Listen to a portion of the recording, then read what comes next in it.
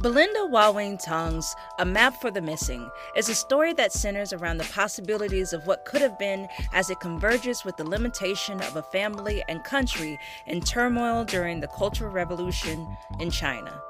Family secrets, unrequited love, and a father's sudden disappearance are ingredients that make this debut novel an unforgettable tale.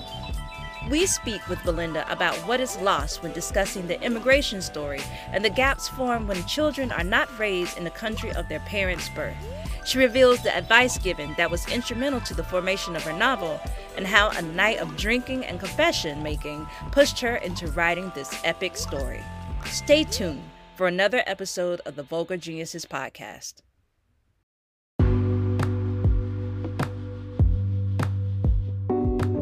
Are you currently looking for a bookstore that has a great selection of books? Well, Kizzy's Books and More is that bookstore. Visit www.kizzy'sbooksandmore.com to purchase your next book for our book club. Use coupon code VulgarGenius to receive 10% off the subtotal of your first order. What's up, everybody? Welcome back to another episode of the Vulgar Geniuses podcast. We're your hosts. My name is Denny. And I am Veronica. And today we are joined with a very special featured author for this episode of our podcast. We are joined by none other than Belinda Wawing Tong, who is a 2021 graduate of the Iowa Writers Workshop, where she was a Truman Capote Fellow and a recipient of the Merchner Copernicus Fellowship. She holds a BA from Stanford University and was a 2019 Work Study Fellow at the Middlebury Bread Loaf Writers Conference. She lived in China from 2016 to 2018, and while there, received an MA from Peking University in Beijing. She is currently living in Los Angeles in the middle of a heat wave, but we are so grateful to have her on the show today to talk about her debut novel, A Map for the Missing, from Penguin Press. Welcome to the show, Belinda. How are you doing today? I am great. This conversation is making up for all the heat in LA. So thank you so much for having me. Thank you for braving the heat wave. So I'm going to pass it off to Denny. We have a special thing that we like to do with all of our authors. So I'm going to hand it to you. Yes. So it's kind of like this little get to know portion. So our listeners would, know a little bit more about you and not just about your book. And it's also kind of like our little hot seat questions. Like an appetizer. Yes. Because I'm Asian, I always think about food. What food reminds you of home? Same. My favorite food growing up was any kind of noodles, like like my dad used to make these tomato and egg noodles for us whenever like we need a quick meal. So I think about those a lot, but any sort of really good chewy noodle that makes me think of home. Yes, warm and cozy. What is your most favorite memory when you think about your visit in China? Spending time in the village with my grandmother. She's in her late 70s now, but she's just like this really robust person who's like puts me to shame. Actually, like I think about how active she is. She like wakes up and walks like 3 or 4 miles every day and then does that again right before dinner. And it's just really special for her to take me around the village and, introduce me to her friends and like really, the like really distant relatives you have where you're like, I don't even really know how I'm related to this person, but okay. And it's just sweet because, you can tell she's very proud and she's like, oh, here's my granddaughter who came from America. Yeah. And those moments are really special to me. Oh, that's cute because my grandmother too was from the Philippines, and I was already an adult when I came here, but those little memories whenever somebody talks about their grandparents, it's always very close to my heart because like they introduce you to like this 10 million people and you're like how, but they're all related to you, but you don't know how. But then it's like 15-minute conversation just to find out who is your aunt and uncle or cousin. I love it. And they love it too. Right. They love it too. That's the great thing. Also, this is like coming from a personal question. Do you know how to play Mahjong? And if yes, when was the last time you played? And what is your snack of choice? I do know how to play Mahjong. I love Mahjong. It runs in my family. I would say both sides, both of my grandmothers were very adept Mahjong players. Right now, my paternal grandmother has been banned from playing Mahjong because she's lost too much money, and my dad is tired of supporting the habit. I haven't played in a long time, probably in I want to say 2019 was probably the last time I played. That was the last time I was in China, but I have been talking with some of my friends in LA of getting a group together. I don't actually snack really when I play Mahjong because I feel like my hands get too dirty, and I don't like having like dirty fingers while touching the tiles. I'm the opposite. I'm like, I gotta have a snack. My in-laws taught me how to play Mahjong. My father-in-law has a very bad eyesight, but he would feel the tiles and he knows what it is. It's like sorcery. But wow. Yeah, and that's how like we hang out and we spend time together. He would just be like this, holding it, and then he knows. He doesn't even have to look at it. He always wins. But it comes with experience. So describe self-care for you, for Belinda, and what do you do for fun? Honestly, I'm still working on my self-care. Like that is a work in progress, I would say. But I like to knit. I'm a big knitter. I have show you some stuff that I'm working on, but it's kind of looks ugly because it's in progress. But that's really fun for me. I hang out with my cat. She's in the Zoom screen sleeping. I don't know if you can see her. That's her little black shape there. Yeah, and I just see my friends. LA is a kind of a nice place to live. It's easy. There's so much hiking and outdoors stuff to do around here, and so the mood never gets too low.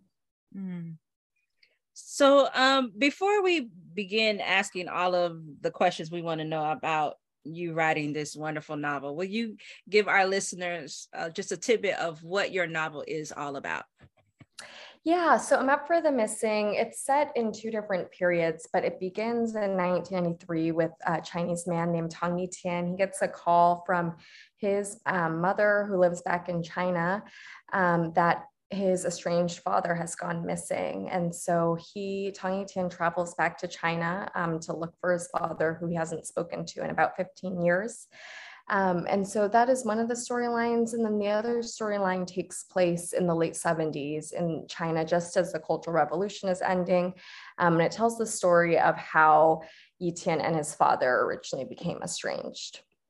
So what I find is that your novel is this generational story where you have presented this layered tale of a search for a missing person, but you've also intertwined these moments of missed opportunities between families and lovers and potential lovers.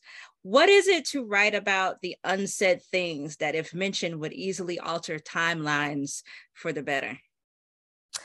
I think for me, the unsaid was definitely a big theme because, I come from a Chinese family that isn't like very emotional, and we aren't very verbal with a lot of the way that we, express ourselves. And I think because of how I grew up in my family, I realized like that habit of not really verbally expressing things kind of leaked into a lot of aspects of my life. And I wanted to write about that feeling of, missing, feeling like you missed a relationship, feeling like you missed an opportunity because of something that, you were too afraid to say, or it just didn't get said at the right time. As for writing it, it was a challenge. I think I really love to write interiority. That for me, I feel like that is my strength as a writer. And that's also where I get the most excited to really just see how a character's mind unfolds. And in a way that kind of lent itself to this idea of writing about characters who are really bad at saying things because I could let the character kind of unfold in their own mind, all the what if scenarios, and trace like that whole path of what might have happened. And that became my strategy for dealing with things that didn't actually get to happen in reality. Mm-hmm. What I like about your novel, I think it probably answered a question that I've always carried within me whenever reading anybody's book that has presented things later within the novel. Because, you don't want to tell everything in the very beginning, because what would be the point of writing a story if you don't let people follow along with the journey? And you intertwine the main characters. He is a math person, and you have these equations throughout the book, and then there's a point where he's in class and his teacher is like drawing a picture that turns into one shape and it turns into something else. And it really, I think when I saw that picture, I was like, this is what it is to write a novel where you have these different layers, you have these flashbacks and flash forwards to the present time, and being able to say, okay, I'm going to start the picture this way, right? And you, the reader, will eventually get to see what that turns into towards the end of how it all develops. And I think you just perfectly just laid that out so well within this novel. It was just so beautiful to read and to see the progression of what will happen with these characters, where are they going, and what it is that we want to know. Oh, thank you. That's so kind of you. Yeah, I felt like at times like there was so much stuff that I wanted to put into the book. Like there were, the two timelines, and then within each timeline, there were the two characters in each timeline, and then there's the math that I wanted to do. And it felt kind of like, sometimes I felt I was like stuffing a suitcase of like before you go on an international trip, and like trying to make sure everything fit, and it wasn't too much. And I think that was a big challenge of writing the book, of being afraid that it felt like there's just too much in the book. And at some point, I think I had to like sit back and kind of decide to like just trust readers with the process of allowing the book to unfold, and trust readers to be able to hold all those various aspects. I think writers, at least the writers I know, we have like a bad habit of assuming our readers are like stupid or can't handle a lot. And like we want to like make sure everything is explained or really clear.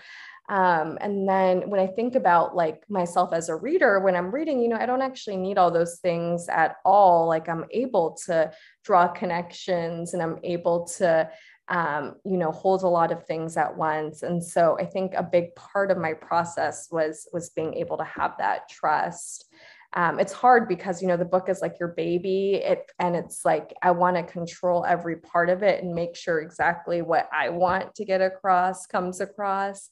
And I think that actually, at some point, a part of writing a book and releasing it out into the world is understanding that not all of those things are going to come across, but also that readers will encounter new things based on their own experiences. And so all of that went into the process of trust when writing the book. Going back to like interiority, like you said, I think we've talked a lot to authors that would speak about how they develop characters. And I think that is really one of your greatest strengths.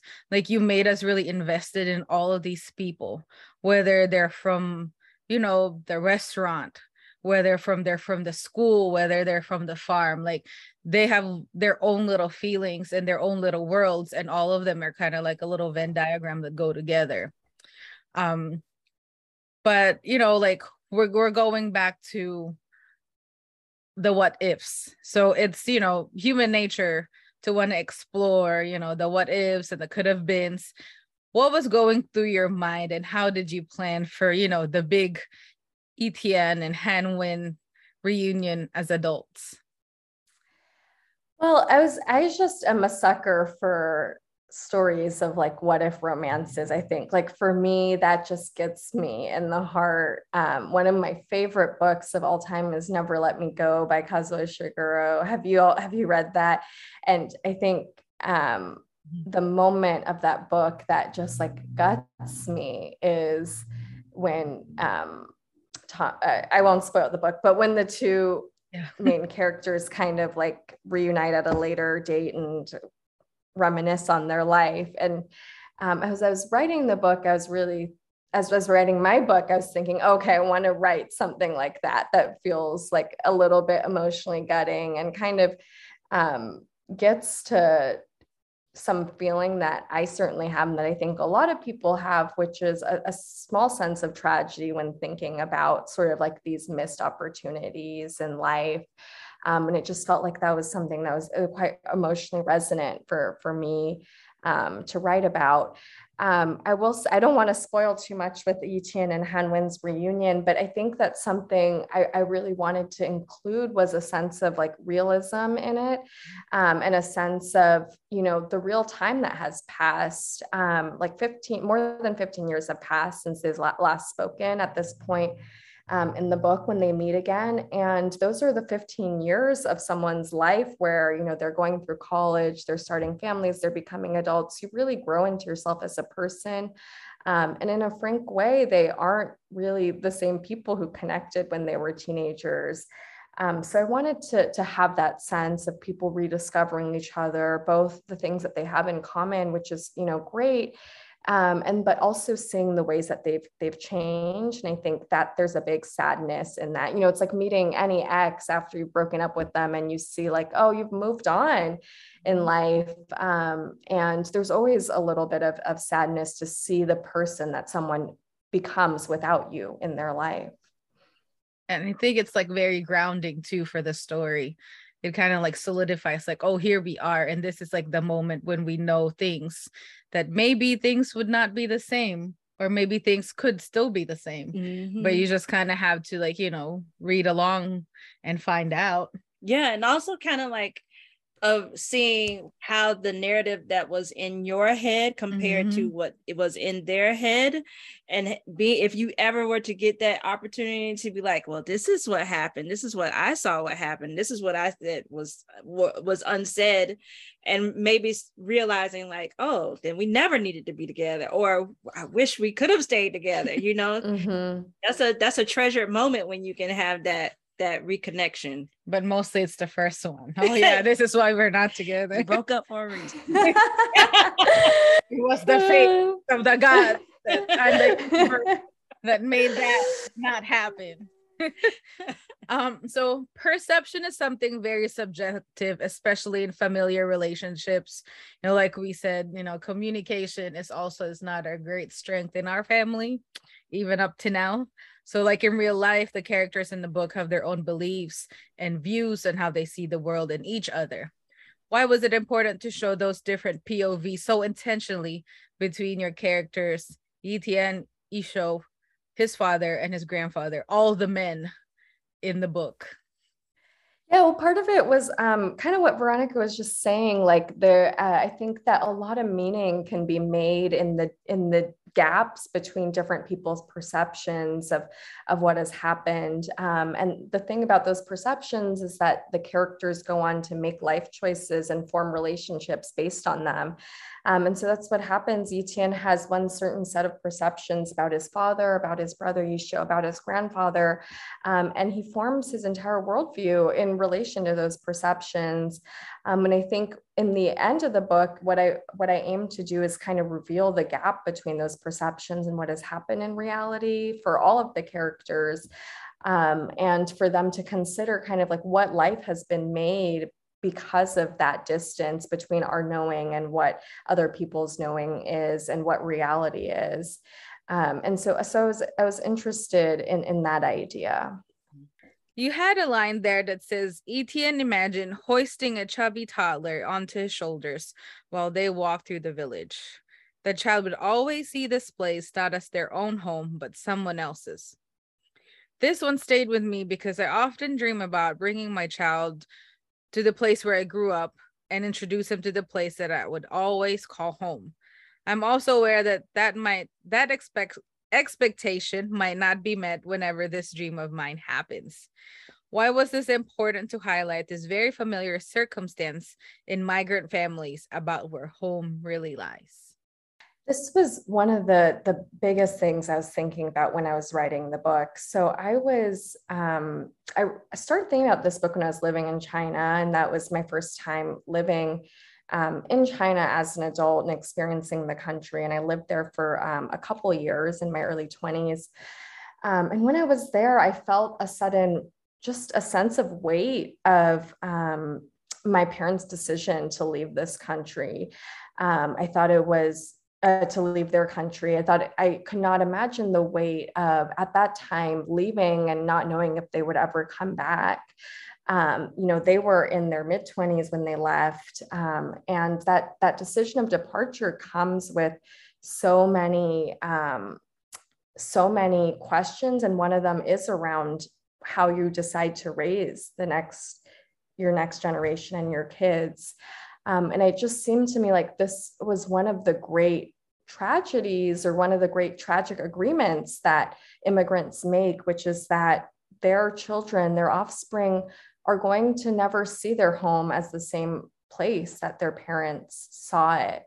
And they're going to be raised under a different culture. And it's interesting to me because we have so much conversation about, the gaps between immigrant parents and immigrant children.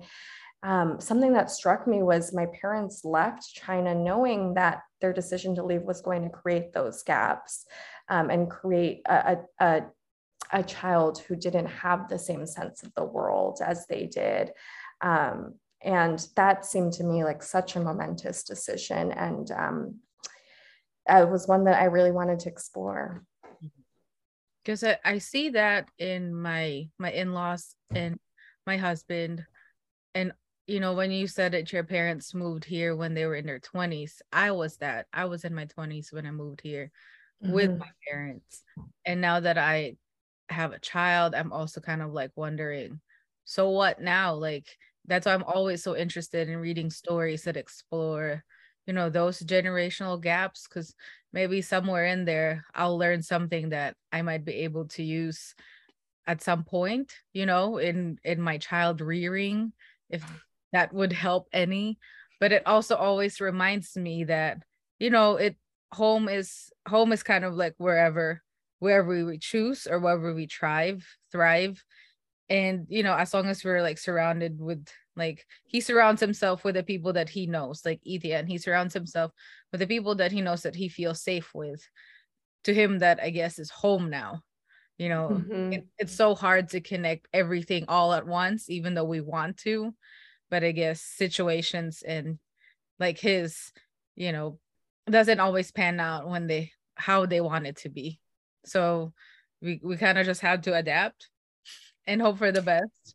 Yeah. It's so interesting because it's two things, right? It's like, one, it's really hard. Like, obviously you have these questions, and my parents had these questions. And it's one of the inherent difficulties and struggles and tragedies of immigrating. And then on the other hand, it's like, people have been changing for all of history. All of history is marked by migration and people having to adapt to circumstances. And that is the story of humanity. So yeah, it's not just all like, we want to stay in one place forever and we want all of our descendants to stay in this place forever, because that's not real life. Mm-hmm. Yeah, it's almost kind of painful, but also kind of freeing at the same time. That moment when you decide when he left, it's kind of like, oh, it's something that I need to do so I can flourish as an individual, but also, the pang of like, oh, I'm gonna leave all of this. Hopefully it's worth it. So going back to the story, I think with one of like my favorite female characters in this book, Han Wen. She's very smart and very determined, woman, and you mentioned that she mentioned that she had to change her path and pick a different direction because clearly she was never meant to live the life that she thought she needed. Speak to us about pivoting and allowing yourself to carve your own happiness, even if the odds are they stacked against you.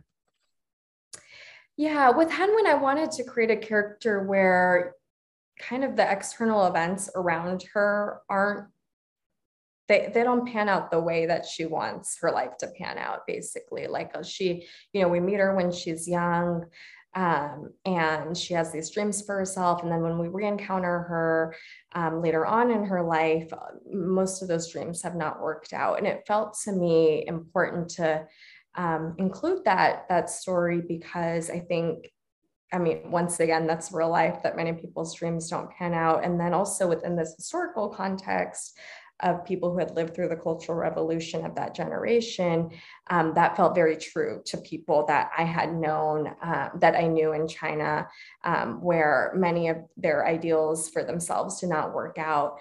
And so towards the end of the book, I did want to, give her an opportunity to kind of step back and look at her life and say, okay, all of these things I wanted for myself didn't happen, and that a lot of that was not due to any fault of mine. It was because of the situation that I was born into and luck that didn't fall my way. But now that I have inherited it, like what does my life as I want it to be look like? What choices do I have the ability to make? And I think Etienne, in a way, his reappearance in her life is kind of fundamental in spurring her to think again about what choices she has. Because I think before she comes into her life again, she feels a little frozen and that she feels that she has no choice. And it's also when she does discover that she has a choice of her making that decision of what will I be willing to let go and keep in order to, see the life that I want to have, that I can make, where, I understand what has been given to me. Where do I want to now take that? Right. And so we see that play out towards the end of the novel, and it makes you question of like, what are you willing to do in order to get what it is that you want, given the things that you have. And it really makes you say, okay, am I really going to go the distance, do what I need to do? Yeah, you have to read it. We can't spoil it. Speaking of spoilers, we can edit this in post, but if you think this is too much of a spoiler, you let me know by my question. Okay. We can just cut it. But my maternal grandmother also suffered the same disease as Etienne's father. I know how it is hard for the primary caregiver not to want to divulge the information to other family members, especially to adult children, so they won't be seen as a burden and hindrance to the lives that they were trying to live. Why was it necessary to illustrate the lengths that family members do to help out and at least try? Yeah, I'm fine to talk about this question. I think you phrased it very well, so that we don't give anything away. It's so interesting because I think one of the reviews that I got early on when the book was just coming out was about how it was unrealistic that Etienne's mother would go through, such lengths to try to hide the disease from Etienne. And I thought, well, this happens in my life all the time. I've seen it really actually happen to a lot of my relatives where, there are big things where they won't tell people they have cancer, but also there are a lot of way smaller ways that it manifests when the pains start, and I see the older people in my family kind of diminish it because that's what they're used to doing, because they know that, to talk about it would worry their relatives. For me, that felt very culturally specific, that, in the culture that I come from, so much, especially so much attention from the older generation towards the younger generation is in is in the vein of it's your time now and we want to see you do well. And so they will try to protect, the younger people from knowing things that would kind of hinder them in their own progress in life, or that would cause them pain. And that's a very tragic thing, but it's also in some ways, it is beautiful for me to think about the extent of love that shows that you're willing to endure something so silently, because you care so much to see someone younger do well. Yeah. That kind of reminds me of the movie. Oh goodness, I just looked up the title. Is it The Farewell? Is that what you're thinking of? Yeah, It reminds me of The Farewell, of them trying to wrestle with the idea of, should we tell her or should we not? Yeah. Tell this woman that she is sick. And it, it pulls out in the end, for the grandmother, but it is that struggle of, not only are you making that choice if it's just you dealing with the illness yourself, but having to hide it from someone. That's something totally different, of making that decision for them and saying, like, we want to see them live peacefully and enjoy their last days without them knowing that this illness is upon them, and having that unsaid, be that thing that, like I stated at the very beginning, what could alter how everything else goes.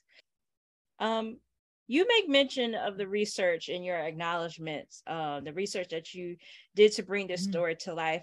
How did you decide what you wanted to tell, with how you wanted to tell this story, with the time setting that you placed it in this period of the world, which there was like this extreme major shift with the Cultural Revolution taking place, and children being sent down and having to work in the farming industry? One of the pieces of advice I got before I even started this book, that always stuck with me, was about when to start a novel. And it was, I can't remember who said this, but they said, the starting place for a novel should be the moment when everything changes in the characters' lives. And so the historical period that I chose was a reflection of a time when everything was changing for a lot of people in China. So I think that year, 1978, kind of marks the end of the Cultural Revolution and communist China into reform and opening period China, where the country is becoming like this economic superpower. It's becoming more of the country that we know it today. And especially in the late 70s and like 80s, there's a period where a lot of freedoms were being returned to people, and the country was becoming more full of possibility in that way. So I thought, returning back to that original question that my teacher had said to me, what is changing? This seems like the perfect moment where change is happening all around the characters. And I think the change is useful because it provides characters with a set of possibilities, with a set of choices, all of these things that make for quite interesting fiction. So I chose that moment in time because all of a sudden Yi Tian and Han Wen, after being sent down, thinking that they're going to live their entire life in the village, suddenly have access to the dreams that they've always had. Yeah, it really speaks to like the micro and the macro perspective of looking at how life works, and how, something that we might do on our small molecular level can kind of like, outspan and touch everybody and a ripple effect, especially when it's coming down from higher powers and changing everyone's lives. And I'm always interested into knowing, like, what motivates a writer to pick a certain time period or a certain city or a certain setting in which they want to make that ripple effect move throughout the story.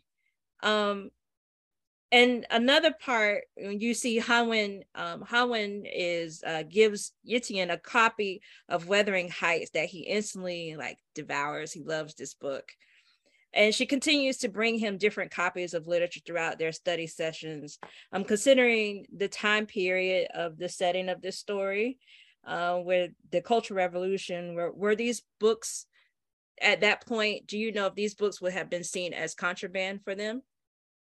Some of them certainly were. There's a book and that's mentioned called a Girl's Heart that I read about in memoirs from this time, which was kind of like the saucy novel that all the young teenage boys were passing around.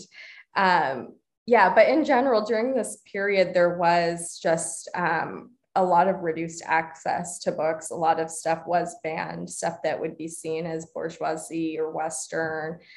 Wuthering Heights would have been one of those books. And in order to get access to these books, there had to be just kind of this secret industry of people passing them on to one another.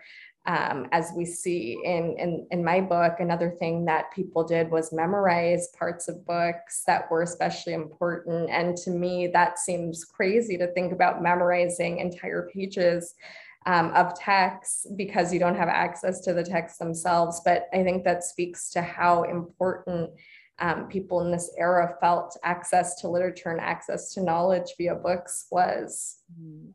That brings me to my second part of this question, because when we think about the thin line that we've been walking in America in regards to banning books and censorship since like the early 1600s, this is something that has been ingrained in our culture, and this line is progressively getting thinner and thinner. What are your thoughts that go through your mind of what the future could potentially look like for you as a writer and just the world of literature in itself? That's so interesting. I was thinking about the banning of books in America as I was writing this book, and especially now doing interviews.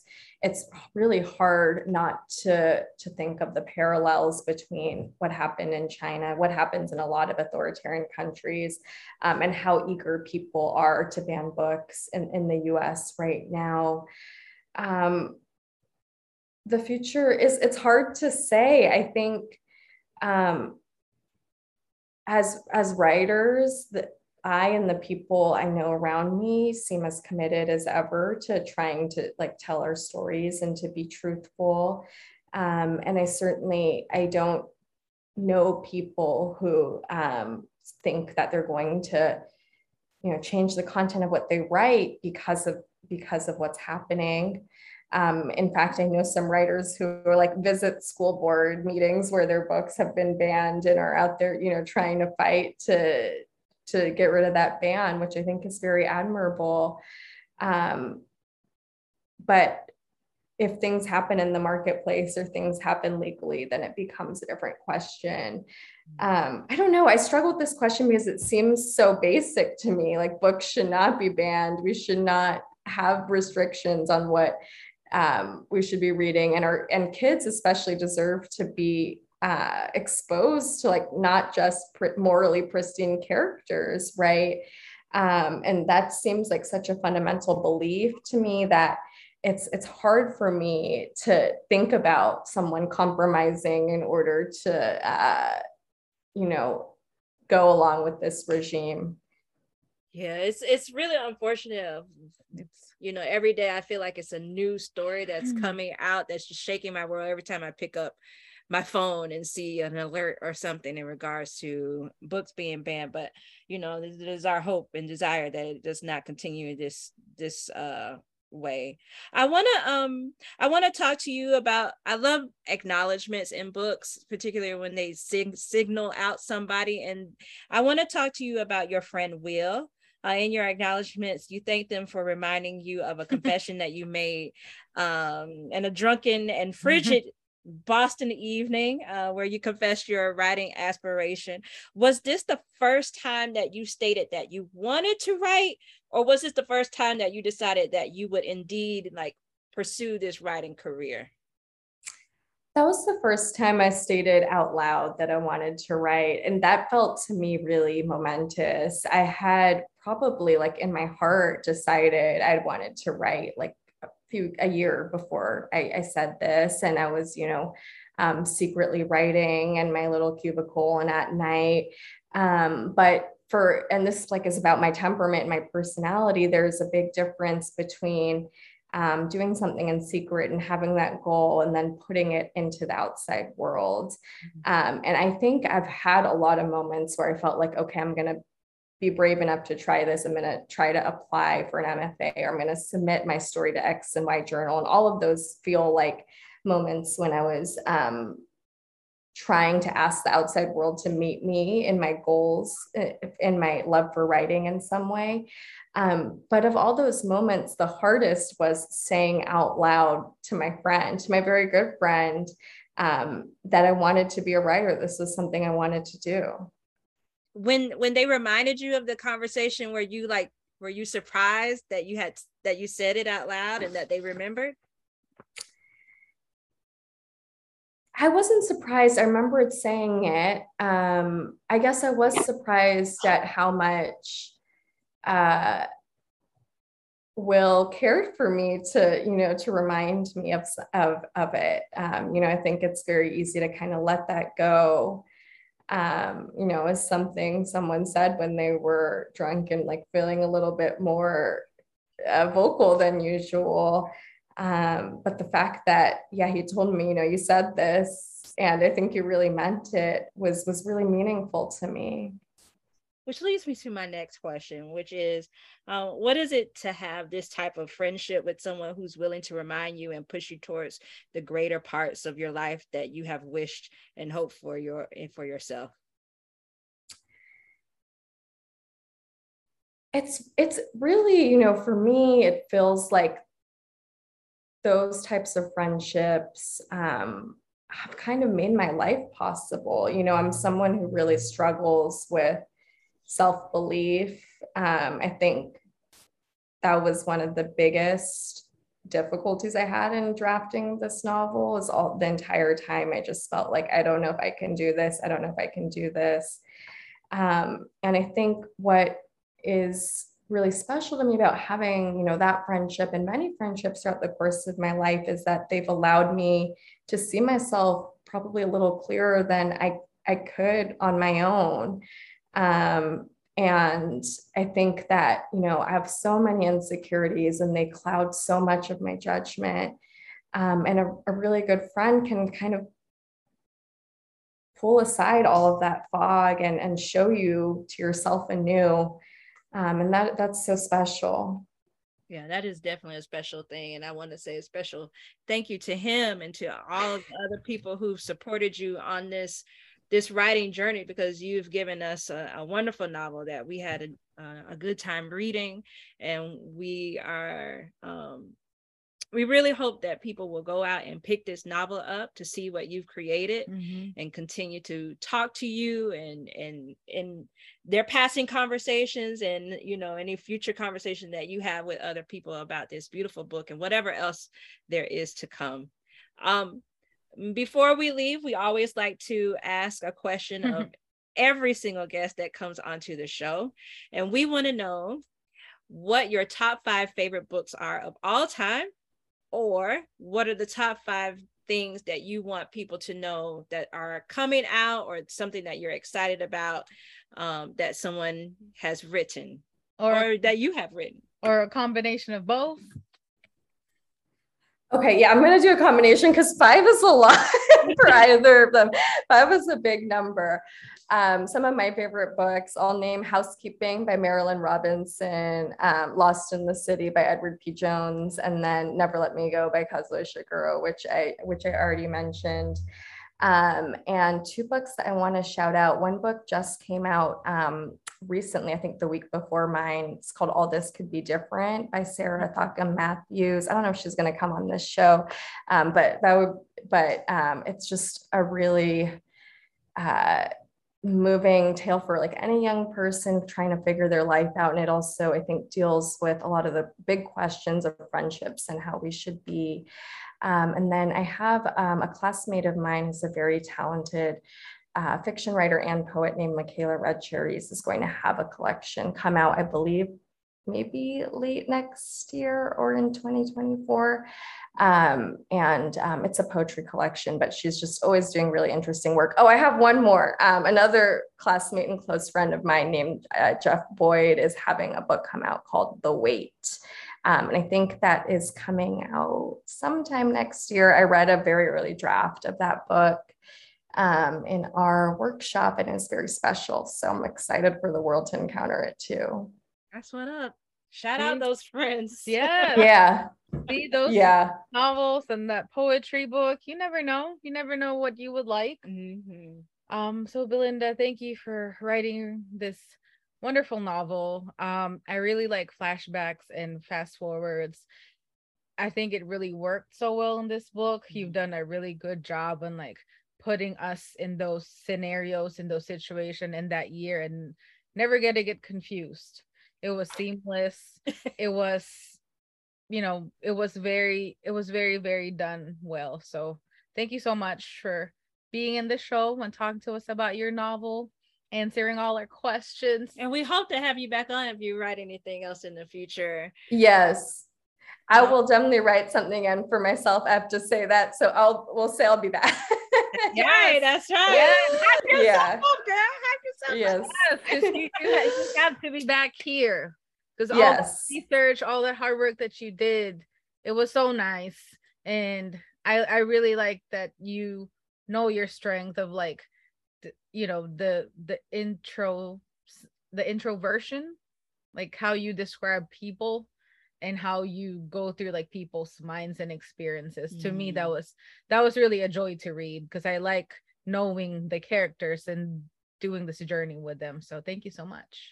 Yeah, thank you. Thank you so much for reading and for having me. It's been a blast and a pleasure. Thank you so much. You take care. Okay.